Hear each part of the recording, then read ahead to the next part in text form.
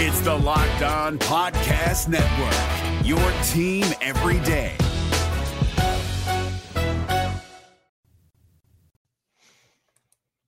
What is up, Vikings fans? Welcome to the Locked On Vikings POSTCAST, brought to you by Game Time today. The Vikings lose final score, 34-28 in a game that both did and didn't feel like the score was lying to you. Like, it felt like they did both better and worse than the score. I think the easy headline is 4 lost fumbles. Could have been a 5th were it not for a fortuitous offsides penalty. Really, really bad run defense, and everything else actually went pretty well. It was just 2 things going so extremely bad that they took over the game. But maybe you guys disagree with me. So let's start this the way we always start these Locked On Vikings live postcasts, which of course you can always find at the Locked On Minnesota Sports YouTube channel. And if you miss it, you can still catch it there. You can catch the audio on Locked On Vikings. Sam, what is your headline of the day? Is it one of those 2 things, or is it maybe something else? Seeing regression happen before our eyes. We're seeing the fumble recovery luck go all the wrong way. Philadelphia falls on every fumble. The Vikings give it away at very inopportune times. We're seeing the one possession game regression that we all feared. They're now 0-2 in one possession games. The run defense to me is the most disappointing part of the night, even more potentially than the fumbles and the sloppiness early in the game. I just never felt like there was a chance they were going to get a stop in the second half. They could not stop the run. What's the final number? 254 rushing yards, something of the sort, 260 on the ground, and well over 5 yards per carry as well. Really, really disappointing the way that they did start pretty well on defense and then got dismantled as the game went on. Gonna have to see more from that interior defensive line. But Ron, what's your headline? My headline is 4 turnovers. When you think about the 4 turnovers, I think that's the game. You lose by 6 points, you have 4 turnovers. It felt like the Vikings should have been losing 40-10. Like it just felt like an Eagles blowout at points. And then you look up at the score and you're like, wait, they're still in this. And then in that second half, maybe, and kind of really third quarter, the Eagles kind of started to really take over, and it felt like this is the Eagles that we've seen make it to the Super Bowl. But at the end of the day, the Vikings, I mean, it sucks to say this, but to lose to the Eagles by 6 and have 4, and not like simple, these were crucial turnovers. Like Justin Jefferson's turnover is going to go down in NFL history of maybe the reason why they changed that rule. That to me still is surely the dumbest eventually rule ever. I feel like stardom or star players change the rules in the game. Quarterbacks get hit, they change it. A guy like Aaron Rodgers makes the whole NFL right now want to get grass fields. I think Justin Jefferson's on a national stage to see that happen and be like, the Vikings should have been on the 1-yard line at that point and then been able to score. I think that's going to change that rule. But yeah, four huge turnovers. You got Brandon Powell on a big return, fumble. You got Alexander Madison, fumble. You got Kirk Cousins, strip sack, fumble. And then you got Justin Jefferson, fumble. I mean, it's just one of those things where you just sit back. And then Alexander Madison fumbles at the end of the game, which thank God there was a offside. So it was just one of those games where you look back and you say, I really can't believe they lost by 6. There's a couple things too, with regard to regression. Fumble luck is a thing, right? The ball is funny shaped and you don't get to predict where it bounces. Every single one of those bounced directly to an Eagle. Like, it couldn't have been more of easy fumble recoveries. We can expect that to regress, as much as that is a tough sell for Vikings fans. As much as we heard last year about it'll finally regress. Well, we get to say that on the other side too, right? True. But regression doesn't mean if you're 0-7 in fumble luck, you get to be 7-0 in fumble luck. It means you can expect average fumble. You can expect 3-3, 4-4 in fumble luck. And on a grander scale, okay, 0-2 in 1-score games now. That's bad. That means that you did stuff wrong. And as much as I was last year saying, hey, I know they're all close games, but they're winning them and they deserve credit for it. Just because this is a 1-score game, there's part of me that wants to say moral victory. You played the Eagles tough. And there's another part of me that wants to say, screw you. You fumbled 4 times. You don't deserve to win. Yeah, I think it's unfortunate that you've gotten these two Cousins performances with the turnover worth, certainly interception last week and then the fumble this week. But you've gotten really strong Kirk play. And generally speaking, you win those games when Kirk Cousins is that effective, when he's getting the ball to Justin Jefferson the way he is, really hanging in there against pressure that got to him early. And last year he melted under that pressure as the game went on. And this year he seemed to really stand up to it. And I know the Eagles probably weren't bringing everything at him when they were up by 20, but he did continue to pile up yards, even when the Eagles defense was certainly trying a little harder later in that game. So I give him a lot of credit, and to waste, 2 performances with, 350-ish yards both weeks, that's pretty disappointing. It was a good Kirk game. I think I still need to put the chaos meter in the red just on a vibes thing. It's just it infected everybody else. There's still too much chaos, but it's a chaos meter, not a quality meter. It was a good game. No, the thing about Kirk Cousins, though, and I agree with Sam on that, Kirk Cousins actually is stepping up in the pocket. He's actually trying to look down the field.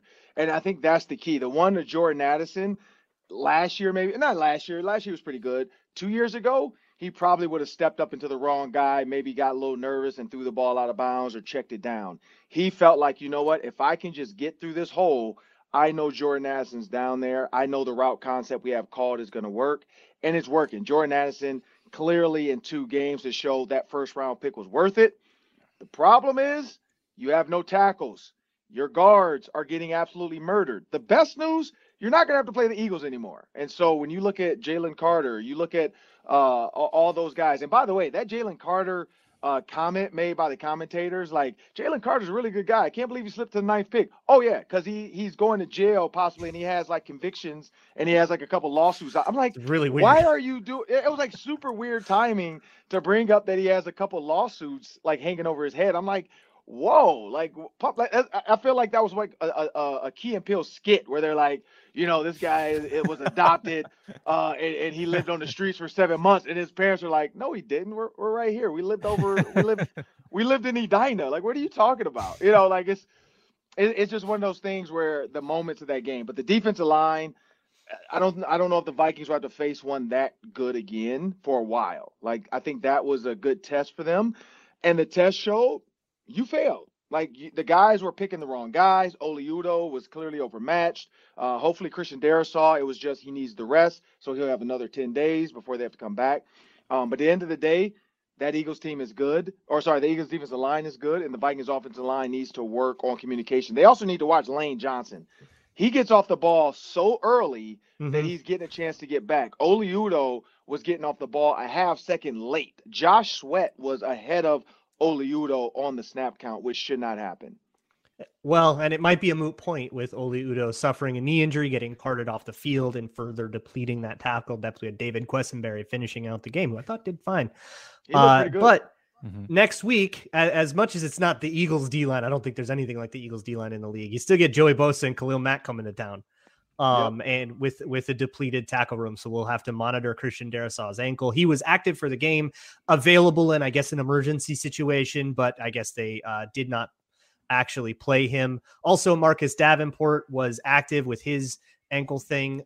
He played 1 rep and then didn't play for the rest of the game. So I'm going to imagine that's them throwing him a bone on some kind of contract incentive thing that has to do with starts. But functionally still kind of waiting on his real actual debut. But I don't know if I've seen that before. I don't know if I've ever seen 2 starters activated to not play.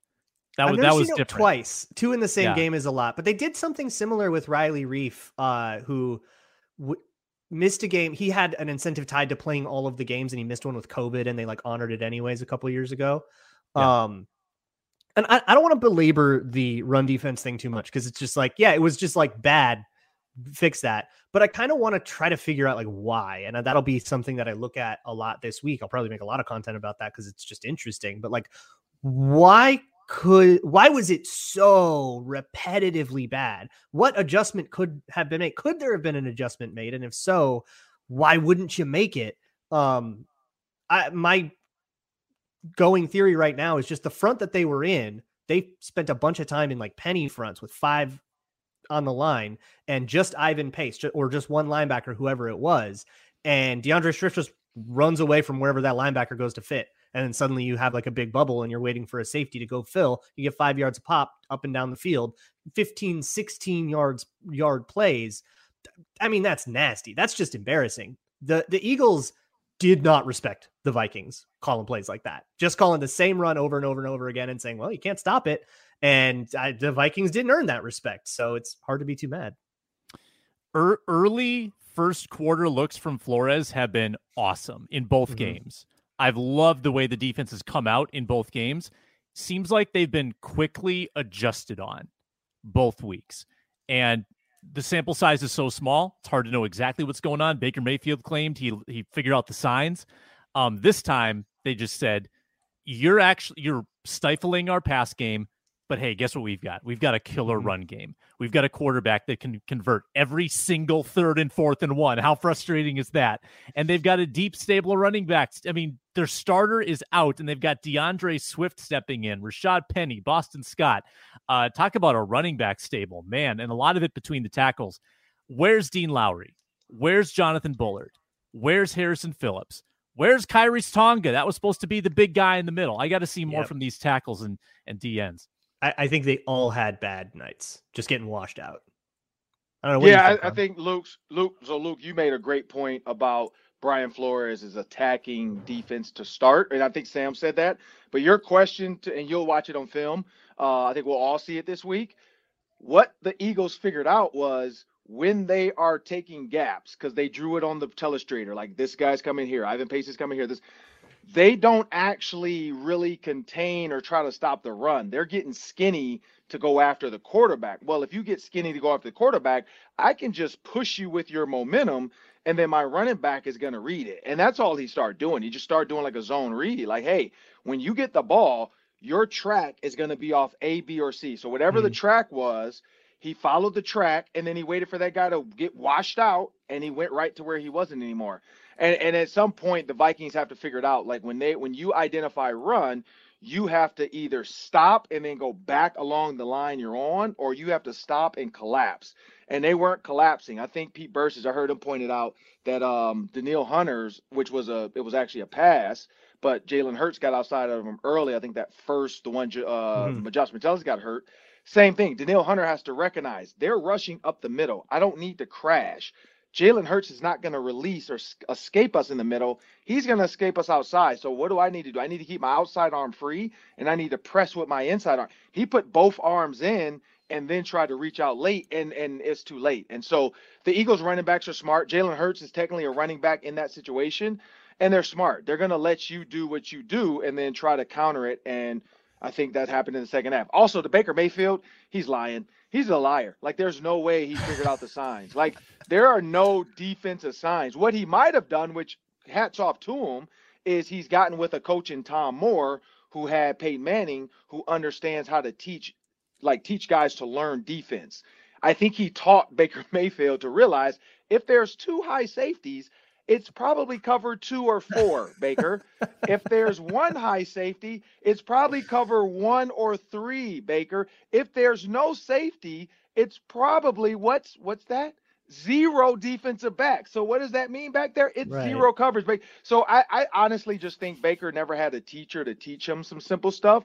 And I saw your video of Josh Metellus playing the piano keys. I think what he's I think what he started to figure out was like, hey, I know their coverages now, so I know what they're going to do. He wasn't picking up. There's no defensive signs to guess a defense. Like, it's just reading the coverage. And he right. Hats off to him. He did it, but he probably should have shut up and just said, hey, I started to figure out what coverage they were in, and it helped me. Like, you didn't steal any signs. For whatever it's worth, all of the like super visible signs that the Vikings had in the first game, none of it this time. So they changed all of that up. There are a couple of interesting things that could be taken away from this game, though, as we go into a little bit of a half bye, maybe some changes on the depth chart. And I want to ask you guys about it. But first, this Locked On Vikings podcast is brought to you by Game Time. Game Time is a place where you can get last minute tickets and you can find great deals. Look, if you're looking to maybe go to the Chargers game, go see Eric Kendricks' homecoming, it's a little late to get a ticket. That might be hard to find a seat, but that is exactly what Game Time is for. They have all kinds of last second flash deals, and they'll give you pictures of those seats. So, I mean, look, there's no bad seats in US Bank Stadium, but it's not just US Bank Stadium. It's concerts, theater, other sports, basketball, baseball, all of that stuff. And you can look at your seat to make sure that you are happy with the view. You can go to Game Time and use gametime.com or download the Game Time app today and use code LOCKEDONNFL for $20 off. And they have a price match guarantee. If you find the same section in the same row, if you find tickets for cheaper, they'll give you 110% of your money back. So once again, that is code LOCKEDONNFL for $20 off at the Game Time app.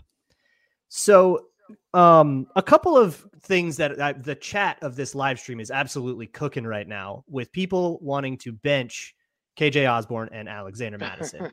KJ Osborne and Addison is really interesting in how they've been splitting time. And it's been interesting since we drafted Addison. It's okay, how is this going to work? Well, Addison breaks loose for a deep touchdown for the second week in a row, and KJ Osborne drops 2. Is that momentum going to be enough for the Vikings to make a major depth chart change, or is that just overreacting in the moment? I'd say Minnesota nice. I don't think they're going to do it.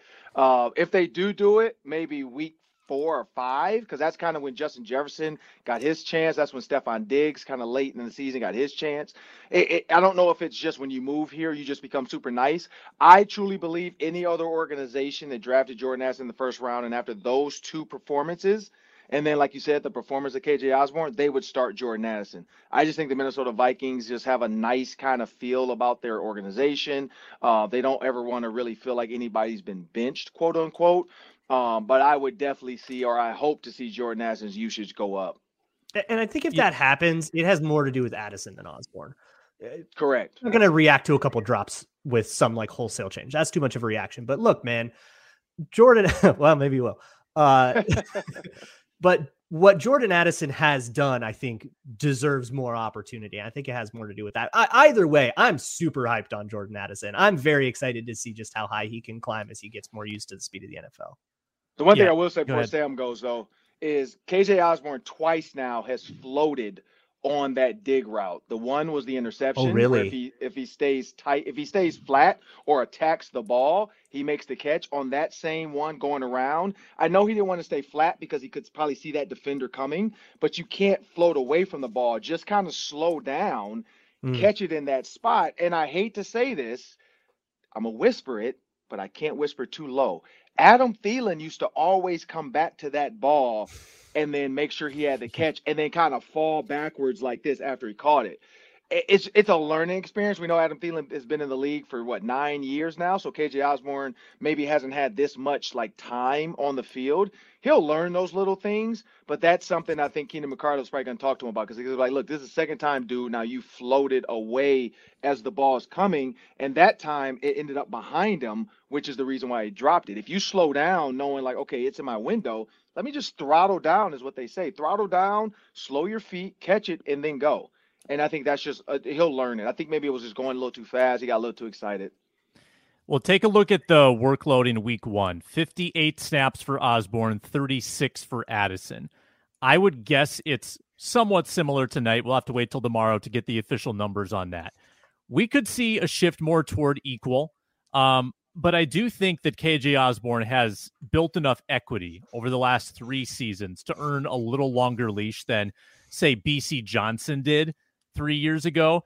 KJ Osborne has proven to be a very reliable third down receiver that can make contested catches in tight windows. He's got good hands.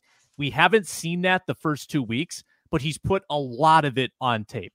He's had some opportunities to make some really tough catches in the first 2 games that he has not made, but I think he's shown a track record of making those plays. The drops are bad. That's obvious. Like, there's no excuse for that, and he'll make most of those plays going forward, I would think. But Addison taking the top off the defense 2 straight weeks, I think you're right, Luke. I think it is more about Addison, and I wouldn't be surprised if those reps become a little more equal. And let's face it, they're going to have a lot of 3 wide receiver sets. They're both going to play a ton. So what about at running back with Alexander Mattison? I personally don't think that the run game woes were on him as much as they were on the blocking. It's hard for me to get a good sense for that, though. Live, it just all moves so fast. I need to slow it down. I don't have that fast an eye, but I don't know. What do you guys think? Is it time to give Chandler more run? Is that the solve for this run game? Is that even going to help? Ron, what do I you don't think so. I think so. No, I think the offensive line is just not creating any type of like force. Like every time he touches the ball, somebody's in his lap. Every time he touches the ball, he has to put his foot in the ground. I've never seen him, except for maybe once or twice in the Bucs game, be able to go downhill. It just did not seem like this offensive line has that will to want to run the ball. Like the Eagles, Jason Kelce, if you watch him, he wants to run the ball. Like he wants to go punch somebody in the mouth. I just don't feel like, I think this offensive line is built to pass the ball. I mean, that's what it feels like. I mean, unless Christian Darrisaw's in there, you can run maybe a little bit more left. It doesn't feel like they have the guys. And then when they try to pull last time, he punched the ball out of Kirk's hands. So, I don't know how you create it. You can't run more counters. You can't add, I mean, you could put CJ Ham in and go big and then just tell him you're running the ball, but that's not what Kevin O'Connell wants to do. Rushing first downs. You see this stat? 19 for Philadelphia. Goose egg for Minnesota. Disgusting. Nothing. Yep. They got 28 yards on the ground, and I think a lot of that came late when the Eagles were playing pass and the Vikings chose to get like 7 yards on first down a couple times. I mean, it's hard to make any grand judgments on 8 Alexander Mattison rushing attempts. What they attempted to do with them early was absolutely not working. And the Eagles defensive, they got behind too, and game flow impacted that. Eagles defensive line interior is absolutely brutal to block. So I guess I'm not giving up on the run game for the year. Like I'd like to see a more balanced game where they can maybe do a little more. I thought last week was more of the indictment, when last week they did have a chance to run it more and still couldn't do a very good job. But like, didn't they draft Bradbury and Cleveland and O'Neal? Weren't these guys all meant to be the run blockers in the Zimmer scheme, or the Zimmer and the Kubiak yeah, they were scheme? meant to be the finesse zone blockers. But if you're running, something that requires a little more push, that was always going to be something that you struggle with. The Eagles have maulers in I pointed this out on Twitter, but when they're doing the sneak play, they don't need Hurts doesn't even need the pushers behind him because the line is doing all the work so hard. Out like 2 yards of real estate. It's super impressive and makes me jealous. There's one other thing I want to quick touch on. Also, somebody in the chat gave us the snap count for Osborne and Addison, 56-40 Osborne. So he still did get more snaps there. But impressive that you have that. Somebody pulled it up. Yeah, Hoops Talk 69. Thanks, buddy. But so in this game, Josh Metellus got something in his shoulder. He came back later in the game, but while he was out, it wasn't Lewis Cine that came in. It was Theo Jackson, who then goes and gets an interception. So what do we make of all that? There's a lot to unpack there. For one, what does that mean for Lewis Cine? Is it just totally over? Was it like a different position and maybe Cine is more of a backup bynum while Metellus is the starter with Theo Jackson as his backup? Is that just cope? And by the way, Theo Jackson kind of played pretty well, except he did get smoked over the top on one. But other than that, kind of had a reasonable game. Maybe we just are insanely deep at safety. What sticks out to you guys? Yeah, I think that from what I saw in camp, Cine didn't really have a settled home. They started him as a deep safety early in camp, and then they started moving him in the box into more of that Metellus role. And they kind of want these backup safeties all to be able to do all of it, I think. Theo Jackson, though, was very much like apples to apples. He was doing the Metellus stuff all of camp. That was kind of his niche. So it made sense to me that he was the Metellus backup. But just seeing Cine kind of passed over time and time again, it is a little bit concerning, especially when I saw them working him in the box a lot more later in camp. And they must have deemed that Theo Jackson was the better option to do that stuff than Lewis Cine. Yeah, I just think Lewis Cine has been passed up. I think that's the truth. I think Theo Jackson probably fits in whoever was going out. I think Theo Jackson was the next one. Lewis Cine's going to have to earn his way back. I think he has an opportunity. But as of now, that's the reason why they probably kept 6. They like Lewis Cine on special teams, but they like Theo Jackson to do what he did, which is come in and make a play. There's so much more to unpack, honestly, about this one. We could talk about Harrison Smith. We could talk more about what Cousins did and all that. And we will do that all week on the Minnesota Football Party with Sam and Ron joining on Thursdays, of course, with me on Locked on Vikings. So for Ron Johnson and Sam Ekstrom, I am Luke Braun. Thank you all so much for hanging out live. And for those of you who listened afterwards, love you just as much. Talk to you all next time after the Chargers game on the Locked on Vikings postcast. Hey, Prime members, you can listen to this Locked On podcast ad-free on Amazon Music. Download the Amazon Music app today.